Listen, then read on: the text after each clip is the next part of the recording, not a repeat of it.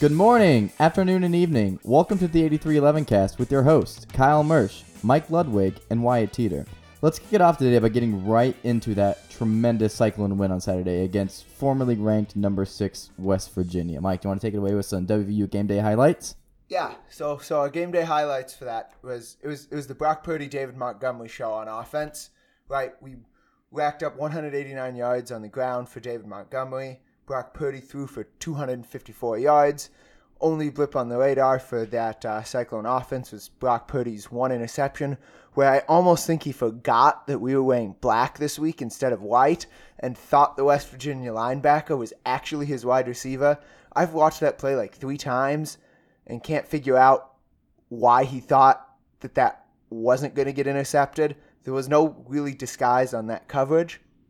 So I can't really figure out what he was looking at besides the fact that he just thought that was his wide receiver. Which is completely fair because the Cyclones don't normally wear black. This is our first season debuting the all-black uniforms. It also leads to a cool stat, is that Iowa State now has the highest winning percentage of any team in the state of Iowa while wearing black. Suck it, Iowa. But yeah, all around it was a great game for the Cyclones. The only blip overall would have been the kicking game. Missed one extra point, missed one field goal, had another blocked field goal that was turned for a touchdown. But the defense, right, that was the story of the game. The defense only gave up like just over 150 yards to what had been an extremely potent West Virginia offense leading into that game. West Virginia did not cross midfield after the first quarter.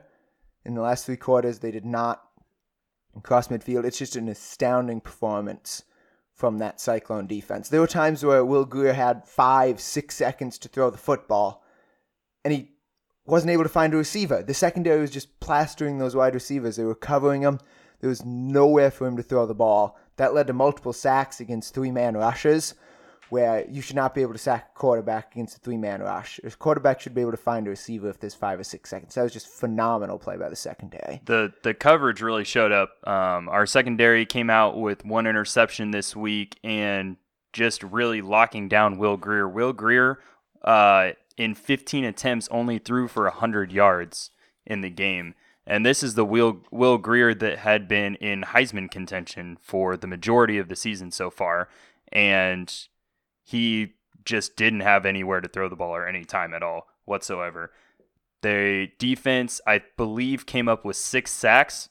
The Iowa State record on that is 7 sacks in a game, so we were 1 shy of that. But 6 sacks while only rushing 4 at times and not even blitzing. We had an immense amount of pressure up front, and that was without Ray Lima, too, one of our captains, 2 captains on defense for the game. He was out with an injury, so very good job by the front 4, and just an incredible job coverage by the back 4. Hey Kyle, we won a 3-4 defense, not a 4-3. We only have 3 guys up front instead of 4. Generally, we rushed 4 though, in this game. But they're not the 4 guys up front. It's the 3 guys up front and the linebacker. We rush 4. You should figure out what our defensive scheme is before you start to comment on the game. Just a thought. We don't have a front 4. That's we have enough a front for Mike. 3. Okay, I'm just gonna leave, and Kyle's gonna take the rest of the episode apparently. So good luck talking about Jimmy Butler later.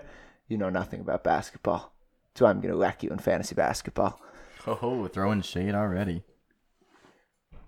He's gonna lose all of his players to injury this year Again. Good luck with that. Anyway, back to that Cyclone football game.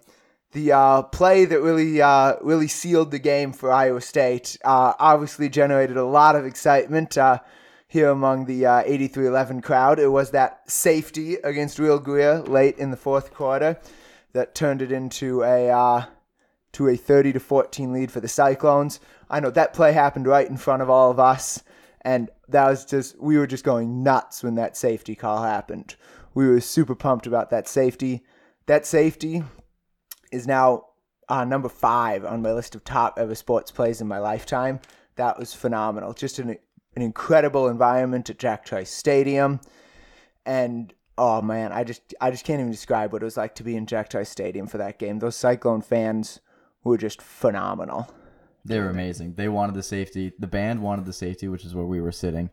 The ref milked it for all he was worth. He waited on that safety call as he was talking to the box. That was amazing. That was the highlight of the game, I think, in my personal opinion. I'm also the guy who loves safeties, though. That is my absolute favorite result of a play in football is a safety. Next to a 1-point safety. The only thing that could have made it better is two refs coming together and both nodding in agreement and putting up the safety call at the same time. What game was that? That was the Dolphins versus the Patriots last year. Oh, I do remember that. That was amazing. That was great. So here's the question. So obviously, right, West Virginia's offense was stymied. And the Cyclone defense played great. Was that more to do with how great the Cyclone defense played, or did West Virginia's offense just have an awful game, right? Because that's the same Cyclone defense that got beat up by Oklahoma State 1 week ago. Despite a big Cyclone win last week, the defense got beat up against Oklahoma State. So what was different this week against West Virginia that allowed the defense to be so dominant after they looked so flimsy the week before? Kyle, what do you think about that? I just think it came down to the fact that the defense came out to play. And I believe that West Virginia was overlooking this game and looking on to the following week. I believe that West Virginia was looking past a 2-3 Iowa State team coming in and saying, oh, this is going to be a cakewalk. And our defense had something to say about that. Yes, Oklahoma State was able to move the ball and push the ball effectively. We were in a pretty raucous environment down in Stillwater. Stillwater usually is a tough place to play. And I believe that the crowd was able to get into it and affect the West Virginia offense as well. The West Virginia offense really just looked somewhat incompetent, which was kind of a surprise as Dana Holgerson is a very, very impressive offensive-minded head coach. And I don't know, maybe the West Virginia offense is in a funk right now. Last week they played KU, and they really struggled on offense against KU as well.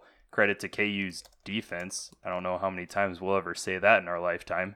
But, yeah, the West Virginia offense might be in a funk right now. I mean, you can't really say they struggled against KU. They turned the ball over 4 times, but if you look at the stats, they still had almost 500 yards of offense in that game. So, despite, they didn't have trouble moving the football against KU. So I wouldn't say their offense was stymied by KU. They just struggled to get the ball into the end zone and score the football against KU's defense. A lot of that was due to the turnovers, but that's mainly on Will Grier.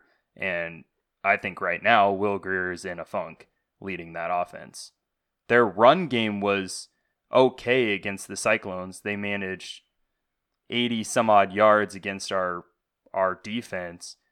A lot of those yards were taken away by the sacks, the minus 33 yards that Will Grier had from sacks and from rushing attempts, but their run game was all right, was manageable, but the passing game was bad. Yeah, and their inability to stay in front of the chains really killed them too. Right, when they were behind the chains, we forced them into situations where we knew they were going to have to pass. And then we were able to drop into coverage, right? And Will Grier just had nowhere to go. So I'd agree that Will Grier is just not being able to find open receivers as much as he's holding on to the ball for too long, right? Some of those times where he had that much time to throw, at some point he's just got to throw it away instead of taking those sacks. I think a lot of that is his internal clock has to be ticking quicker just to throw the ball away in some of those situations instead of taking those bad sacks like he did, putting him behind the chains. He was just trying to be a hero, and going along with that, the offense kind of shot itself in the foot a couple of times. It seemed like they were getting ahead of the chains, and then they would get a penalty, which would push them back, and then they'd be right back behind the chains where they were again. And just as a real crushing blow to them not getting across the 50-yard line, you have to imagine that was inside their heads. They wanted that big play in order to push the ball downfield, get energy on the sideline. But it just really didn't happen. There was energy on the sideline after that blocked field goal return for a touchdown, but basically after that sideline was pretty much empty.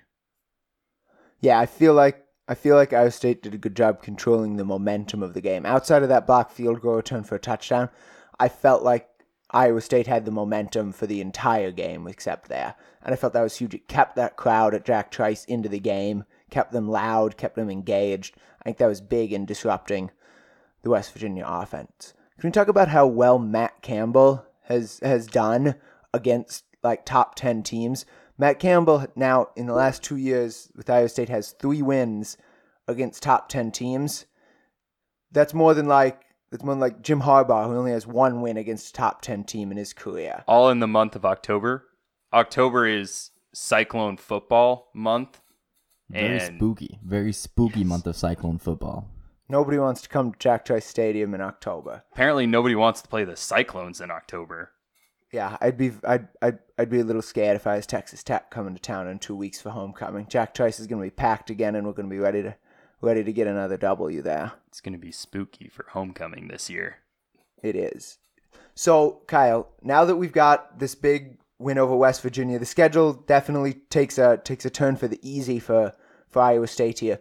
Do you think that even with 2 conference losses already, there's any chance that Iowa State could find their way into the Big 12 championship game? It's going to be tough. We still have to travel to Austin to play the Longhorns, and the Longhorns have looked good.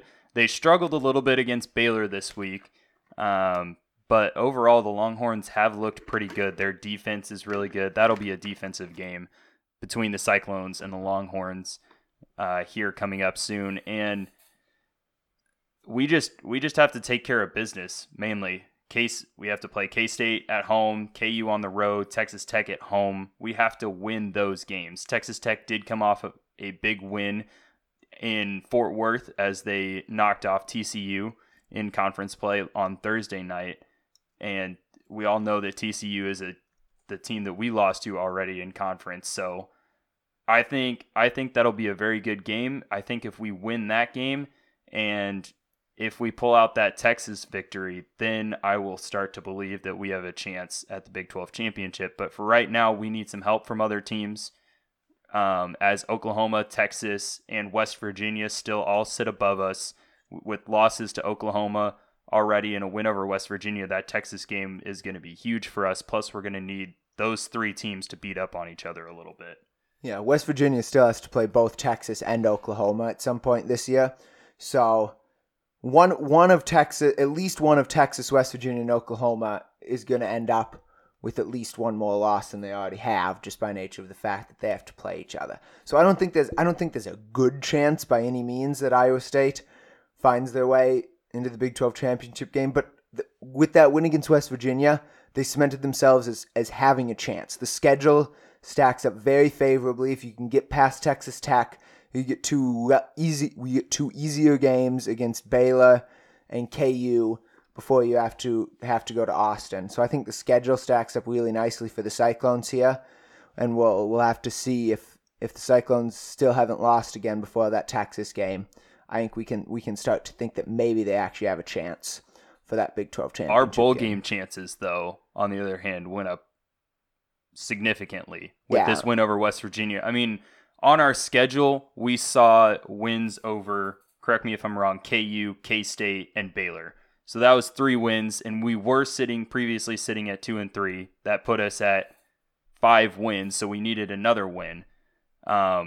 So we had to find a win, so we found the win over West Virginia, and I like our chances to at least get to 6 wins this season now. Yeah, I agree. I think I'm not going to say a bowl game is a should because stranger things could happen, right? There's no way it's guaranteed at this point. There's no guarantee until we get to that 6-win threat. But I'd say it's about 85%. I'm going to give an 85% chance to go to a bowl game at this point. Maybe it's even better than that. Are we writing that down? No, we're not writing that. Okay. You don't write down a percentage. You don't know how that works.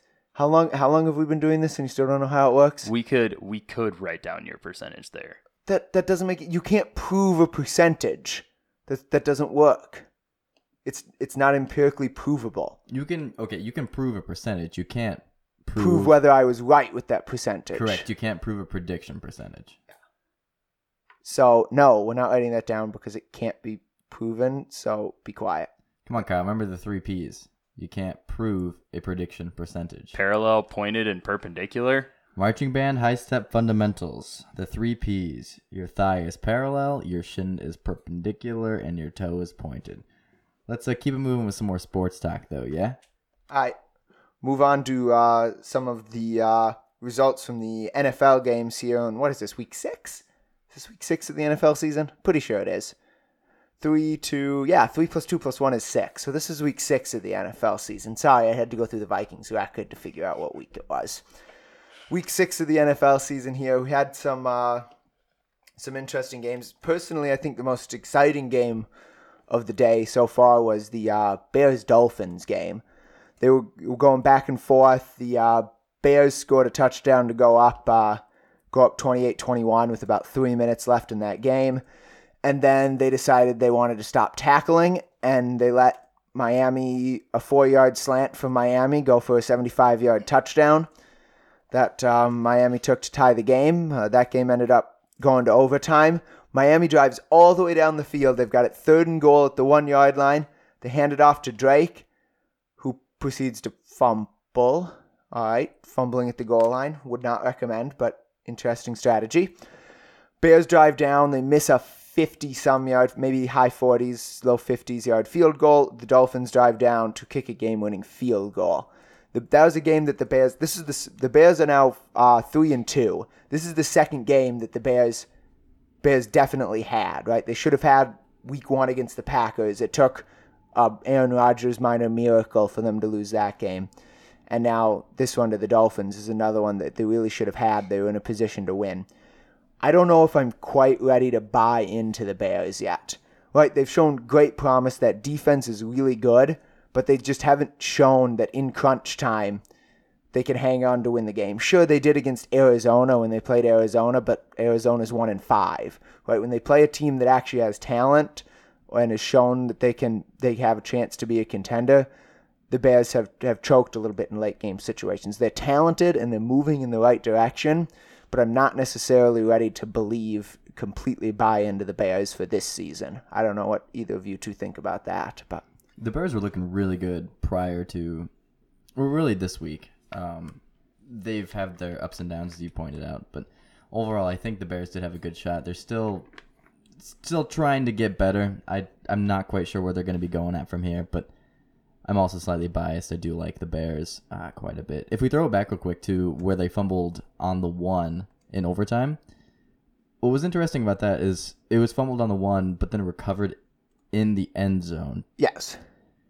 If that didn't happen and the Bears were on the 1...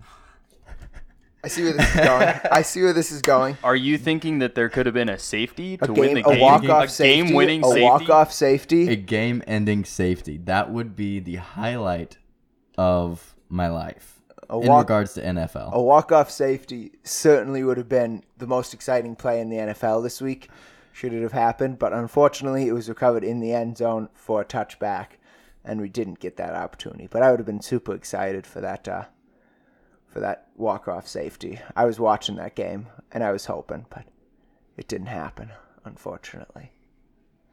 As of right now, I believe that from what I've seen with the Bears, I believe they are a fringe wild card team. I think when it gets towards the end of the season, they won't be able to hold back the Vikings or the Packers either in that division.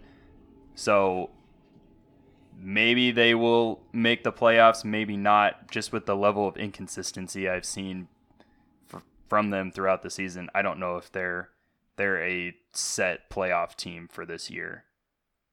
Yeah, I don't know, but I mean, the Vikings and Packers haven't inspired much confidence in me either in order to beat the Bears. Right? The Vikings have been incredibly inconsistent. They managed to beat Arizona today, but the offensive line looked awful again. Kirk Cousins was sacked 4 times, and had 7 passes deflected at the line of scrimmage, one of which he caught, by the way. Kirk Cousins did have a pass to himself. It went for -1 yard, so maybe he should have just dropped it. But it was 4th down. Drew Brees did that on Monday Night Football as well. Yeah, you're right. He's completed like 8 passes to himself in his career. It's pretty weird. He has. But anyway, yeah, so the Vikings aren't inspiring much confidence in me despite that win, especially the offensive line. They really need Riley Reif to come back and be healthy and that offensive line to really gel. Otherwise, I don't think with that offensive line they can really be a true Super Bowl contender, even if that defense is phenomenal like they played again today. they only gave up 10 points if you take away the 7 points that Arizona scored on a fumble recovery for a touchdown, another Kirk Cousins fumble. He has trouble holding on to the football, and the fact that the offensive line can't protect him doesn't help. And I mean, the Packers have lost to the Lions and Redskins. Neither of those two results give you the utmost confidence in the Packers. Both Packers losses came on the road too, so they've only been able to win at Lambeau Field, which doesn't bode well going down the stretch either, as they have to go to Chicago in order to play the Bears towards the end of the season. So right now, that NFC North division is up for grabs, I would say. Yeah, I think so. I think it's one of the more interesting division races we're going to have in football coming down the stretch. That and the AFC South, I think, are going to be the two most interesting division races we have. Nobody wants to win the AFC South right now. I mean, Jacksonville didn't look good at all today. Houston could win it. They're tied. And who else is tied in that division? Indy doesn't look good, so it's not them. The Titans are also tied. They didn't score any points today, though, so they don't want it either. The Titans have been up and down. The Titans beat Jacksonville, 9-6 back in week 3? That was one of the crazy things that happened in week 3. And since then, Jacksonville has kind of looked like they're in a funk a little bit, especially on offense. But their defense, supposedly one of the top 5 defenses in the league, gave up 40 points to the Cowboys today. So Jacksonville's defense is struggling a little bit right now as well. So that division is up in the air. But the Rams continue to run away with their division, so to speak. Right now, they have moved to 6-0 after beating the Denver Broncos today, and they ran all over that Denver Broncos defense. Todd Gurley rushed for over 200 yards, and the game was close towards the end. Denver did put up a fight. Case Keenum ended up throwing for over 300 yards, but it looks like he's been in a funk. I've heard some people calling for a midseason firing of Vance Joseph. Do you think that is the right move for the Denver Broncos? I don't really think so. I don't know if firing coaches really makes sense midseason in the NFL. You're not going to give that team a significant jump, right? You're not firing the coach isn't going to turn them from a non-playoff team into a playoff team. There's no reason to fire them at this point in the season. I don't think the Denver Broncos going into the season were even thinking that they were going to be a playoff team. Yeah, I just don't think that firing coaches at this point in the season makes sense in the NFL. It doesn't make that much, not going to make that much of a difference as far as overall record. But what we really should talk about here is everyone is questioning the Vikings' decision to move on from Case Keenum and Sam Bradford and go with Kirk Cousins. But if you look at the results from Case Keenum and Sam Bradford, right? Sam Bradford has now been benched in Arizona. He hasn't played in a couple of weeks, so even on a 1-5 Arizona team, he can't get in. Being replaced by a rookie quarterback, who the Vikings handled fairly well today with that defense. And then you've got Case Keenum, who's been good in Denver. He's been good, but again, he hasn't been able to replicate that magic that he had last year. So I think the Vikings definitely made the right decision in going out to get Kirk Cousins. Whether or not he's worth all the money that they paid him, we'll still have to see. That's still up for debate. But going out and getting an external option definitely seems like it was the right decision at this point for Minnesota. I think he's definitely been an upgrade. I haven't seen as much as I've liked to out of that run game from the Vikings. Granted, they did run the ball very effectively today. Granted, they were playing Arizona, but they were still able to run the ball really well, even with Dalvin Cook being out. So I think a lot of the load is still going to be placed on Kirk Cousins, and I do think he is a significant upgrade over Case Keenum and Sam Bradford. Case Keenum has already thrown more interceptions this season than he did all of last season when he was with the Vikings. He has thrown 8 so far. And yeah, I just believe that those weren't the best 2 options going forward in Minnesota. It would have been interesting to see what had happened if they had kept Teddy Bridgewater, though, to see what Teddy Bridgewater could have done, because he had a phenomenal preseason with the Jets. But yeah, I do think Kirk Cousins was the right call. I still don't know if he was worth that much money, but they had to entice him somehow to get him to Minnesota. Yeah, I think that comeback against the Packers in that game, Week 2 game that resulted in a tie, showed a lot of what you need to know about Kirk Cousins, that he was ready for the big stage. So I think it was the right decision so far.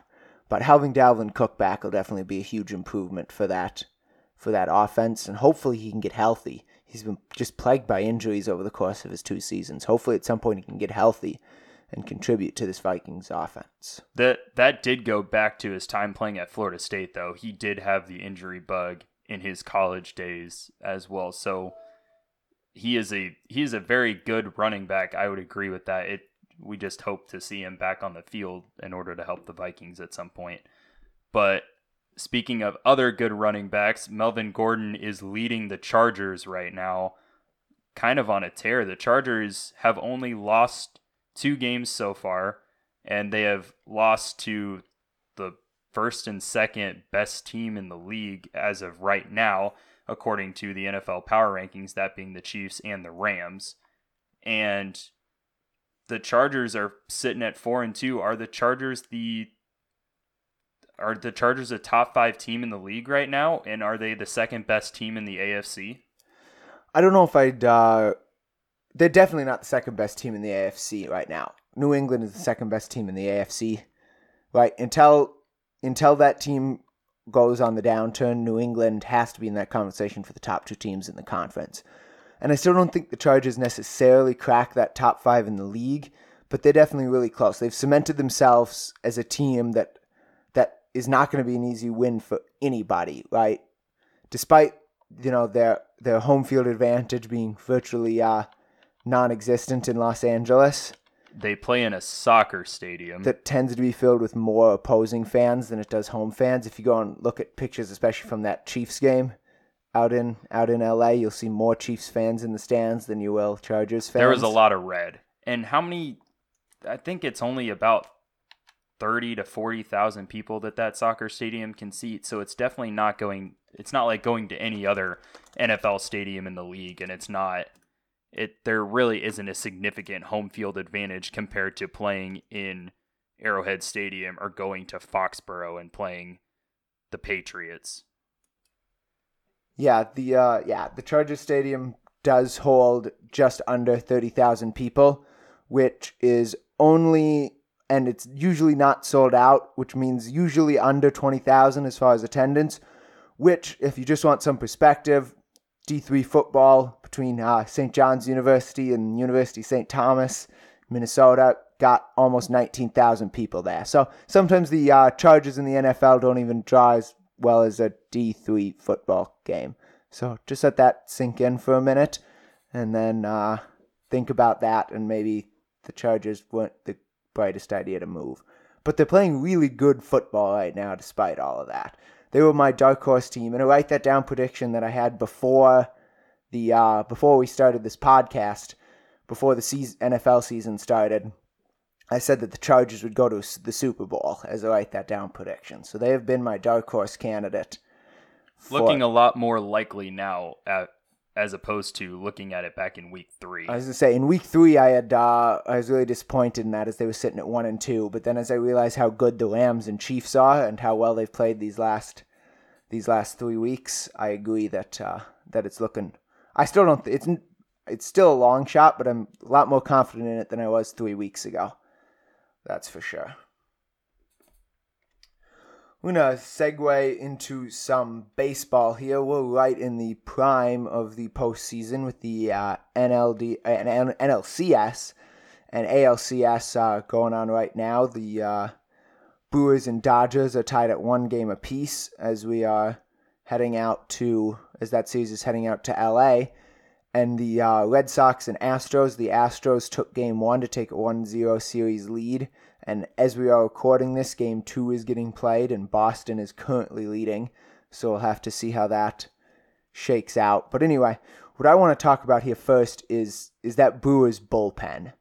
Right? Just the way that it's been used and how effective it is. I think that Brewers bullpen is one of the more underrated bullpens in baseball history. Not only are they pitching very good innings, but they are also hitting home runs off of arguably one of the best pitchers of this time in Clayton Kershaw? Yeah, so for those of you who don't know what we're talking about, so for game one of that NLCS, Gio Gonzalez started for the Brewers.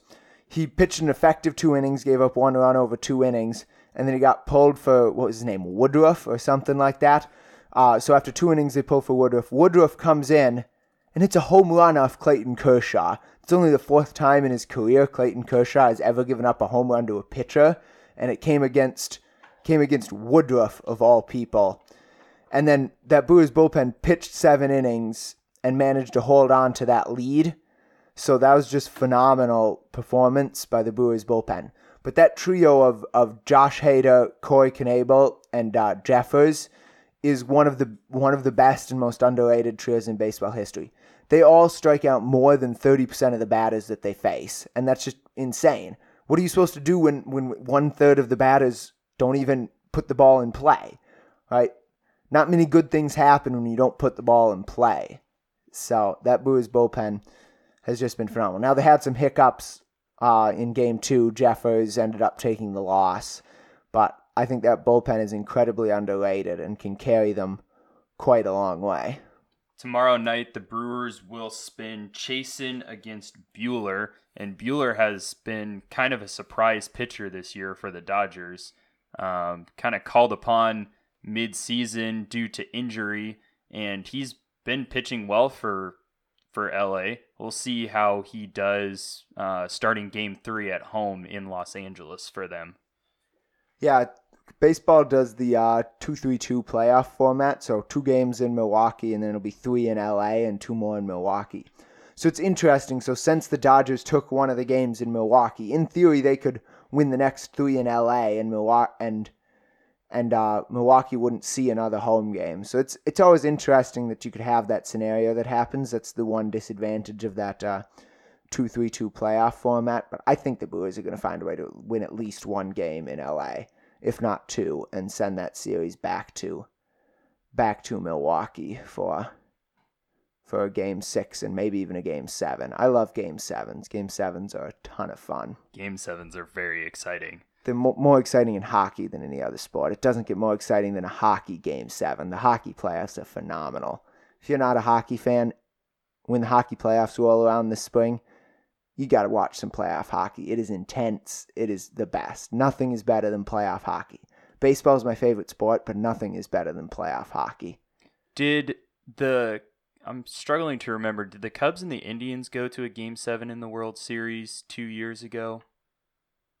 Or was that one in Game 6? I think that was one in Game 7. Game 7. I'll need to double check. I recall watching the last game. I don't remember if it was 6 or 7. Because 7, like it was 7 though. Because winning a Game 7 in the World Series is very exciting baseball to watch. Going back, because the Giants and the Royals did it in 2014 with the Giants winning in Game 7, spinning Madison Bumgarner out of the bullpen for 3 innings. But what's the update on that? It was Game 7. It was a 7-game World Series. Game 7. So yeah, one of the most exciting things in all of sports is a Game 7 in the World Series, all coming down to one game, winner take all for that trophy. What was great about the 2016 World Series too was it was Cubs versus Indians again, and both of those teams had the longest streak without having won a World Series. If I'm not mistaken, the Indians were second to the Cubs, having the 108-year. That sounds correct. I believe that was right. So yeah, that's interesting. That's I just love Game 7s. I remember I was watching that Cubs Indians Game 7. Kyle and I were watching it, and I think we were in my dorm room watching that game, and that was pretty fun. It was pretty fun to just when the Cubs won, you could hear people all around the dorm.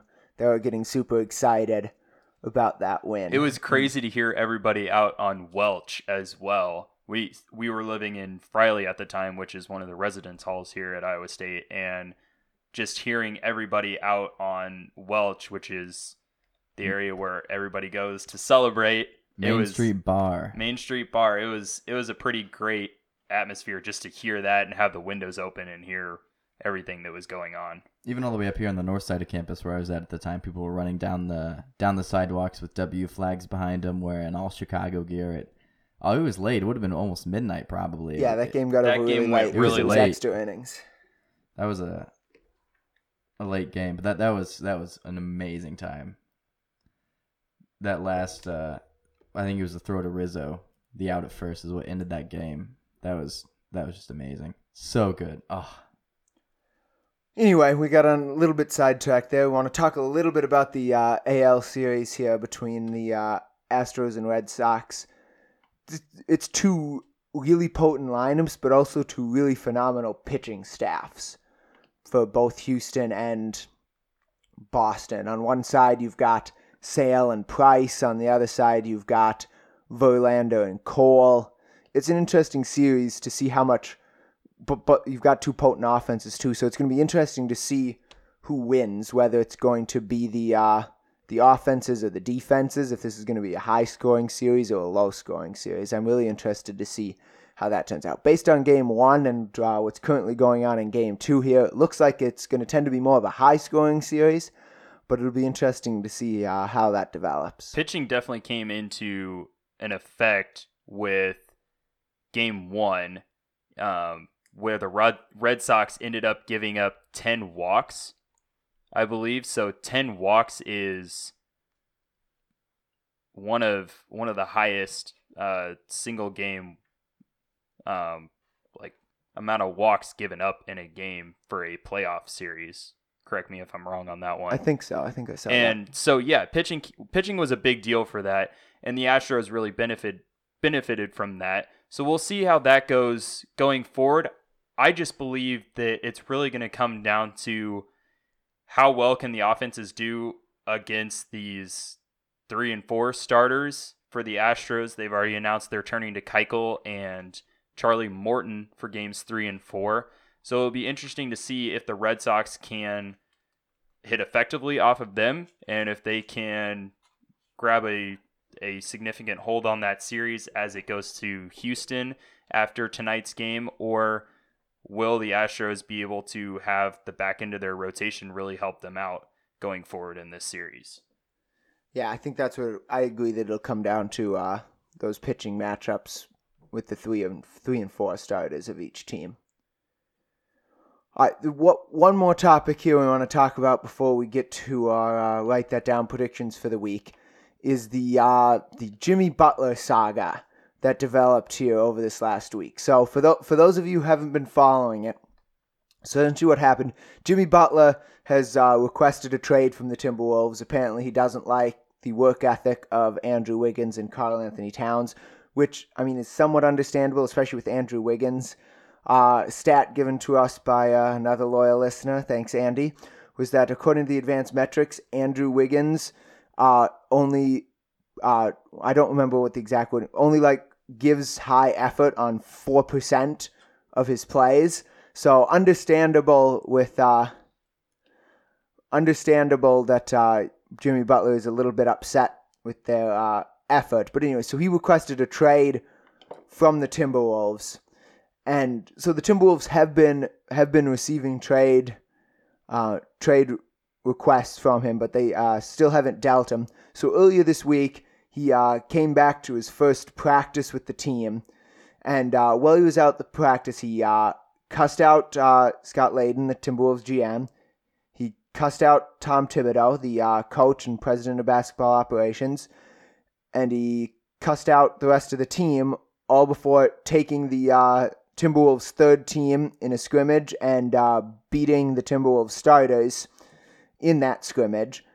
And, oh yeah, all of it was just for show because he had ESPN on hand who was doing an interview with right after practice, just to bypass all the tough questions that the local media would have for him, because the local media that actually really cares about the Timberwolves organization, unlike ESPN that just cares about stories. So he bypassed all those hard questions from the Wolves media to go right to ESPN from that. And then there's just been a ton of controversies coming after that. It was reported that the Timberwolves had a team meeting the next day with Jimmy Butler where they talked through the season, but then multiple players tweeted that there was no players-only meeting, so the team can't even agree on whether or not they had a meeting or not.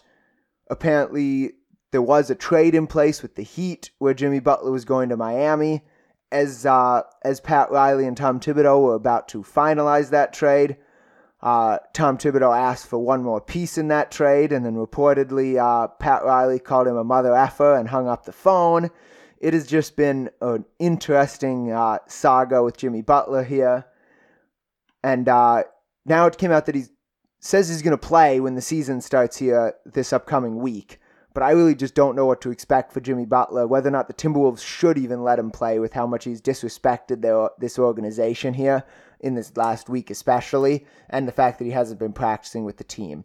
I just think that Butler has been a whiner and a diva, and that he's done this in both places he's played, right? He's got upset and forced his way out of Chicago, and now he's doing the same thing out of Minnesota. He says he wants to win, but he's set up with an organization right now that's built to win in the future, and he wants to get traded to an organization that has no chance of success this year, even with him on it. He says he's a leader, but he certainly isn't leading by example with how he's playing or with his actions this year.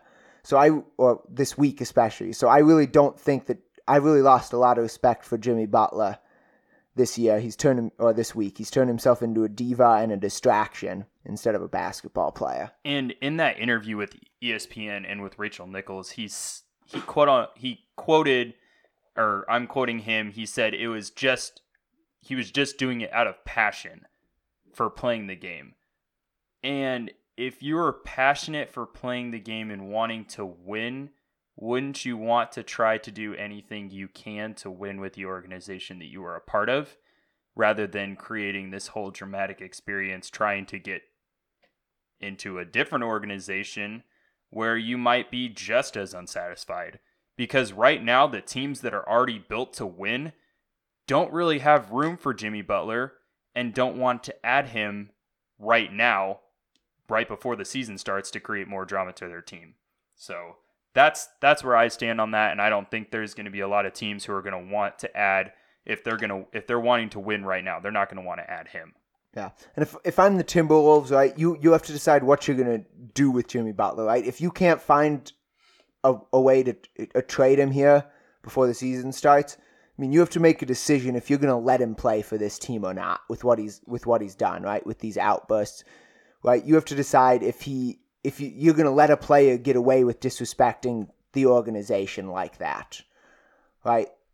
With what he did, right? You could easily just tell him he's not going to play this year with what he's done this season. You tell him he's getting traded and he's not going to play until that happens. I assume they're going to let him play because they want to win, right? And he is their best or second best player on that team, debatable with Karl-Anthony Towns. So the team is definitely better with Jimmy Butler on it. Don't get me wrong. He is an incredible basketball player, but I don't know if you can let him play with what he's done to this organization. I assume they're going to, but man, he's just been awful to this organization, especially in the last week, and I'm not very happy about it. And I don't really even like NBA basketball that much, and I'm a little fired up about this Jimmy Butler situation. It'll certainly be interesting to see what happens with him once the NBA season starts this week. Tuesday, right? The 16th, if I'm not mistaken? Yeah, Tuesday. Timberwolves don't start until either Wednesday or Thursday, but the first NBA season, games are on Tuesday. That's correct. Should be an interesting year. Cool. I think we're about ready now to segue into the 8311 cast. Write that down, predictions. Yeah. Let's start with you, Mike, since you have the... We got to start with our accountability session. Oh, we do. Good call, So we had one prediction come off the 8311 board, this Write That Down prediction board this week. This was a prediction from our the fourth member of 8311, Josh, who has not made an appearance on this podcast yet. But his prediction was that the Brewers would sweep the Dodgers in the NLCS. We'll give him a big old nah for that prediction. We gave him a triple on that one, yeah, so but that one is now off the board. Yeah, because he was incorrect with the Dodgers winning Game 2. That was the only prediction that came off the board this week. We have some other ones that aren't looking so promising, but we will cross those off the board when we get there. True. We don't jump the gun and cross any of them off early. Let's go and get started with our current week's prediction. We'll start with Mike, since you have the less outlandish, I think, out of the three that we have this week. Okay. Potentially. So my prediction for this week is that the San Francisco 49ers will go into Green Bay tomorrow on Monday Night Football and beat the Green Bay Packers. Write that down. I'll give you a single. ESPN says that there's less than a 20% chance that happens. You're going to give me a single for something with less than a 20% chance of happening? Are you kidding me? ESPN's win predictors. I don't like ESPN win predictor. Whose win predictor do you trust then? Nobody's. Well, the one inside my head. And you think CJ Beathard has a better than 20% chance of going into Green Bay and beating Aaron Rodgers? Okay, everybody has to give the underdog a chance every once in a while, right? Okay, I'm upset that you're just giving me a single for that, but we can discuss that later. Kyle, what's your write that down prediction? My write that down prediction for the week. He forgot it. He had to read it again. He couldn't remember what it was. The Cyclones defense will finish as the number 1 ranked defense in the Big 12 this season. Number 1 ranked defense as far as points allowed, yards allowed. We need to clarify this prediction. Points allowed and yards allowed. Oh, both. So they will finish with the least yards per game and categories. the least points allowed per game. Okay. In both categories, what do you think? Double, triple? If he's going both categories, what do you think for that, Wyatt? I'm thinking a double. The Cyclones defense is looking pretty dang strong this entire season. I think it's only going to get better from here. Okay, we'll give him a double for that prediction. All right, Wyatt, now we're on to your definitely not going to happen, write that down prediction. I'm thinking about buzzing it right now, but I can't please yet. Don't. So this is actually from our good friend Ethan Lambert. I'm stealing it from him. Going to be using as my write that down prediction this week because I have a huge inclination towards safeties. My prediction is the Cyclones will average 1 safety per game in this 2018 season. So just as an update on where we're at right now, the Cyclones have 2 safeties in 6 games.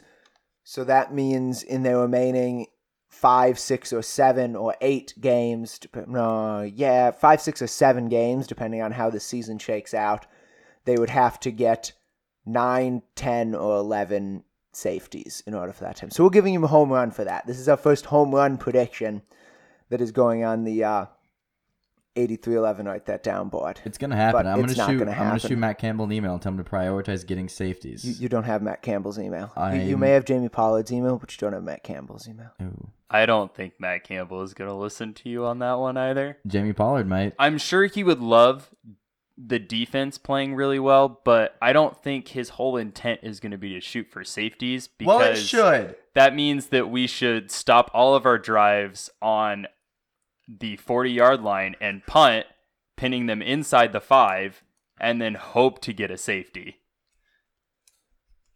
It's not going to happen. Not going to happen. Hey, it might happen.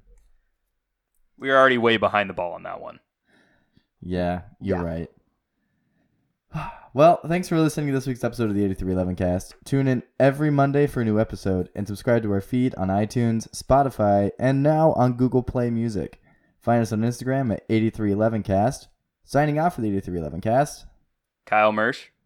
Mike Ludwig. And me, Wyatt Teeter. Also, as a side note, you should rate us on iTunes or however you listen to us. That would be a big help if you'd give us a rating. Please also give us feedback. Please message us on Twitter. You can now message us on Instagram. Follow our Instagram account at 8311cast.